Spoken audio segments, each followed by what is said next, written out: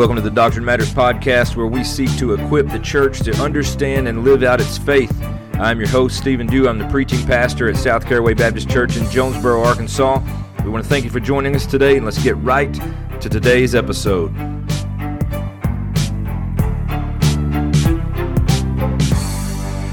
Soli Deo Gloria. Well, hello everybody, and welcome to the Doctrine Matters podcast, where we have, again, had a slight hiatus, but sometimes life comes up and things happen, and you just have to take a break from some things while you continue to take care of other things. But we're back, and we're in the middle of our Character of God, kind of 15 minutes of fame for each characteristic, as we've talked about who God is. And I want to read something to you here. It comes from the book by A.W. Pink called The Attributes of God. And the very first paragraph about the sovereignty of God is just beautiful.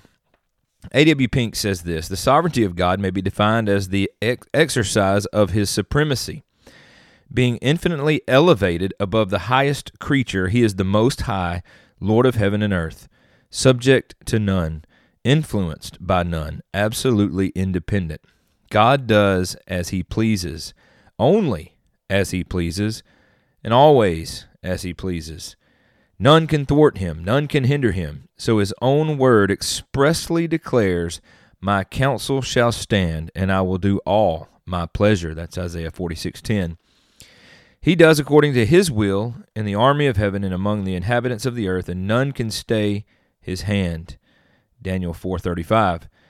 He goes on to say, divine sovereignty means that God is God in fact as well as in name, that he is on the throne of the universe, directing all things, working all things after the counsel of his own will. And of course we see that in Ephesians chapter 1, verse 11.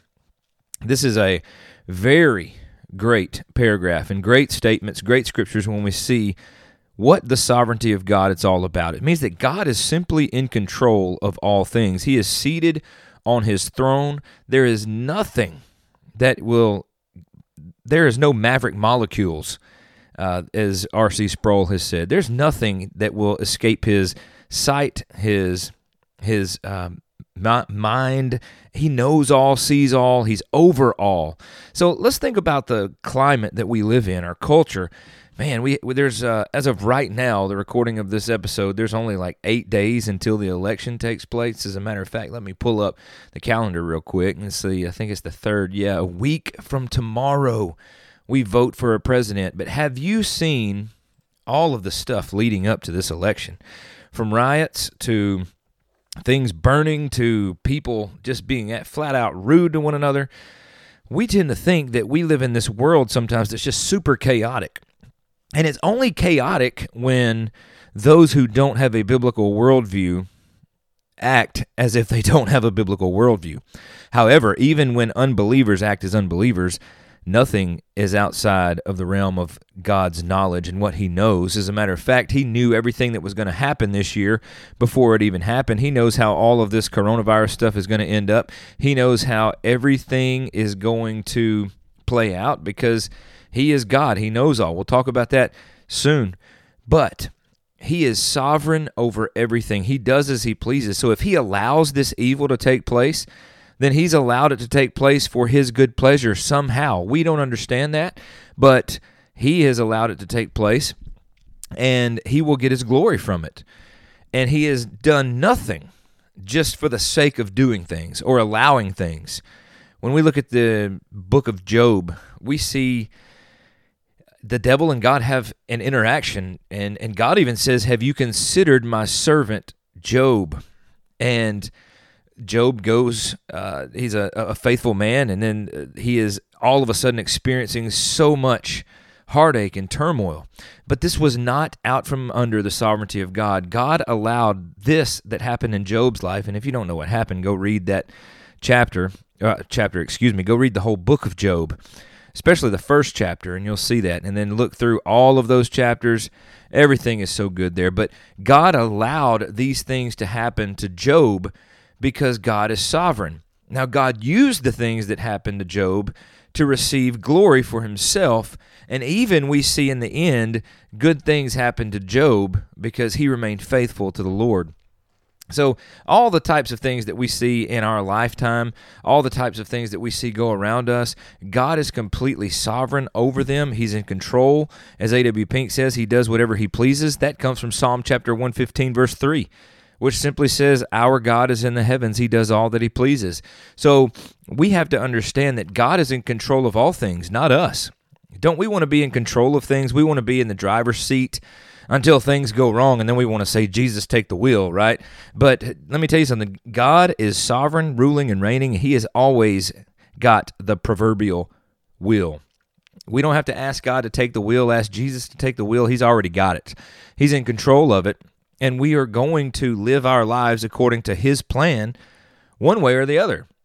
And when we live our lives, we live it the way God has played it out for us, and we give him glory in doing so. Even unbelievers give God glory in what they do. So God, we have to know this. God is ruling and reigning in the heavens. He sovereignly chose to place people on this earth. He sovereignly chose the things that are going to happen on this earth. And the things that happen on this earth, they don't change who God is. That's part of who he is. That's part of his character. He is immutable. He is not going to change as a result of what's happening on this world, because he has ordained the things that will happen on this world and are happening on this earth. The Bible teaches us that man plans his way in his heart, but the Lord determines the steps or establishes the steps, because God has already determined and established the steps you and I will take. So everything that happens in our life, everything that we see on a grander scale in our culture and in our world, nothing is going to cause God to change, because he's sovereign over it. He's ruling and he's reigning over it. And it was by his good pleasure and good will that he put men and women here to be able to give him glory, to encourage one another, to teach and preach the gospel, to disciple one another. And everything, even the fall, he knew was going to happen, and sending Christ to die for the sins of many was a result of that fall, but it was always plan A. God did not change as a result of the fall. God knew the fall because he sovereignly rules over the fall of man. God is sovereign in salvation as well. I really believe this from the Scriptures, that God has providentially chosen those who would be saved before the foundations of the world, as Ephesians chapter 1 teaches us. Jesus himself says, those that the Father give me will come to me. In other words, those that God says will be saved, Jesus has bled and died for, and they will be saved. They will be called unto himself out of darkness into marvelous light. If God is not sovereign in salvation, then we are left on our own, and on our own, we sin, we fall, we stumble. We don't give God glory on our own. The Bible is clear that we run from God. We hate God. We're enemies with God. That there's none that seek righteousness. There's none that do good. There's none that seek after God. That's Romans chapter 3. It's clear that left on our own, we would never choose God. But it's because God is sovereign over all things, including salvation, that he has providentially chosen those who would be saved. So he isn't leaving it up to chance who's going to be saved. He isn't leaving it up to some random thing or let's just the luck of the draw, if you will, because God is sovereign over it. He already knows who's going to be saved. He already knows whose names are written in the Lamb's Book of Life because he put them there. Those names are there before the foundation of the world, and those names that are in that book will be called unto salvation. Now, let me just say this, that many times there are groups, Calvinists especially, I would say that if we're going to use terminology, if we have to categorize somebody, I would say that I am a Calvinist. I believe in the sovereignty of God and salvation. But there are some Calvinists that would make it seem like God's choosing in election, it's just going to be a small number of people. But I believe as we read the Scriptures, there are going to be many people in this world that are going to be saved, all types of people.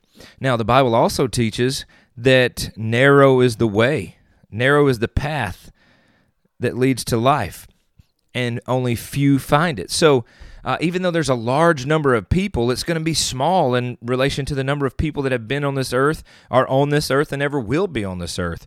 However, that doesn't negate the fact that God is sovereign over it, and He is the one that chooses. So whether that number is huge or small, I believe by reading the Scriptures that God is just in whoever is saved.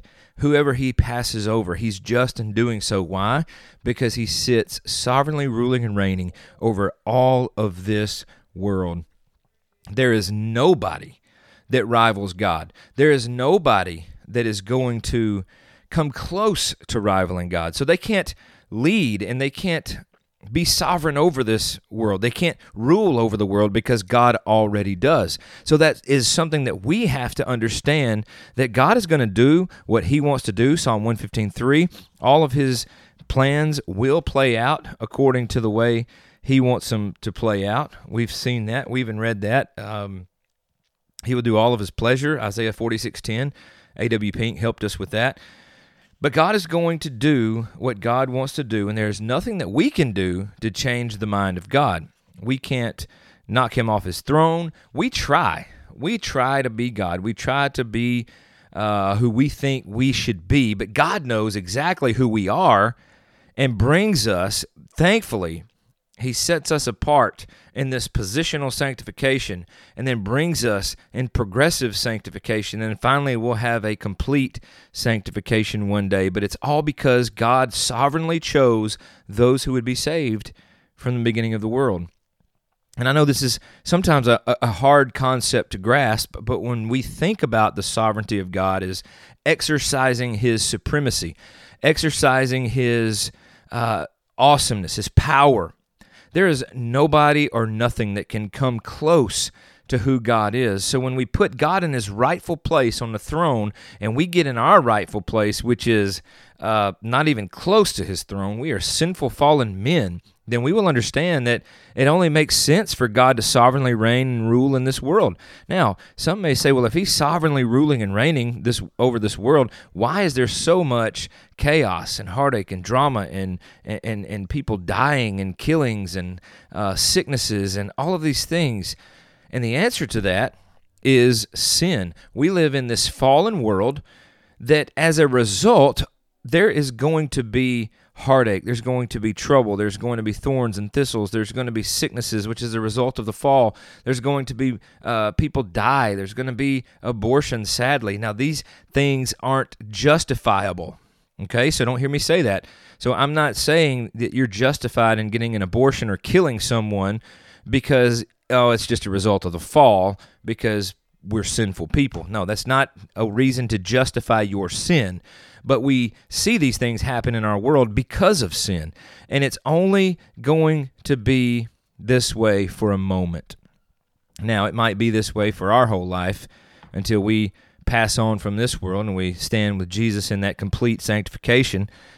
Or when Jesus comes back, the Bible teaches us that this sovereign God that has been ruling and reigning and all of these bad things have had to happen as a result of sin, one day they'll all go away. In our sermon series we're going through at our church, 1 John, we were in chapter 2, verses 5 through 11 this past Sunday, and in there it talks about how the darkness is passing away, the light is already here. So all of this darkness, this sin, this sickness, this sorrow that we deal with currently in this world, this sovereign God has sent the light into this world, the light of Christ, the salvation, truth, and moral purity of who God is infiltrating this world. And every day we get closer to the coming of Christ, the second coming of Christ. So the darkness is passing away. It's going to be one day cast into hell. There's going to be no more darkness. There's going to be no more sin, sorrow, sickness, anything else to deal with because Jesus will come back. It will all be made new. We will dwell with God. God will dwell with us. We will be His people, and there will be a new heaven and a new earth. It'll be glorious. It'll be the way God intended from the beginning before the fall, only this time there will never be any more sin. So we see that a sovereign God is even ruling over the fallen world. We live in the sin that's in this world because sin has to take place as a result of the fall of man in the garden. And even God was sovereign over that. He made a way. Thankfully, He made a way because when man fell the first time, He could have left us all on our own without a way back to Him. But thankfully, He sent His Son, Jesus Christ, to die in our place. His blood was shed. They beat him. They spit on him. He died on the cross. They buried him. 3 days later, he rose again. And the Bible says, for those that repent of their sin and believe on the Lord Jesus Christ, they will be saved. With the heart, one believes and is justified. With the mouth, one confesses and is saved. So those that God works in, those that he has chosen, he's going to call, and those are going to respond in repentance and faith. And he is sovereign over salvation. He's sovereign over everything happening in this world. He is sovereign over all things, and he sits on his throne, ruling and reigning. So that should bring us comfort here today. It should bring us comfort to know that everything that we see that's going crazy around us is chaotic as a result of the fall, and it's a result of unbelievers acting as unbelievers. We rest in the promise that Christ gives us that we are saved by grace through faith. We rest in the promise that there will be an inheritance for us one day, and that is in a life with Christ, an eternity with him, perfected in sanctification and holiness. And we rest knowing that even though it's a dumpster fire all around us, God is in control of every bit of it. He hasn't changed his mind. He hasn't changed his heart. He knows exactly what's next for America. He knows exactly what's next for the world. And regardless of who your president is after the first of the year, you can rest and have peace in knowing that God is still going to be on his throne. And he's either going to allow this president to continue or do things or some sort of evil potentially, or he's going to stop it. We just have to trust God. And if we lose our life in the process, or if we die in the process, then to live is Christ, to die is gain. So if we die, then we gain. So while we live, let's trust a sovereign God. Let's preach Christ and Christ crucified, and let's give God glory in all that we do. Thank you so much for listening. I hope this has just been a really quick look at the sovereignty of God, just knowing that he's in complete control of everything. I hope you've enjoyed it. We'll get back, hopefully, on a normal schedule soon so we can get more of these episodes pumped out there to you. Thank you for listening. And if Josiah is listening, my little buddy that I found was listening and repeating the opening.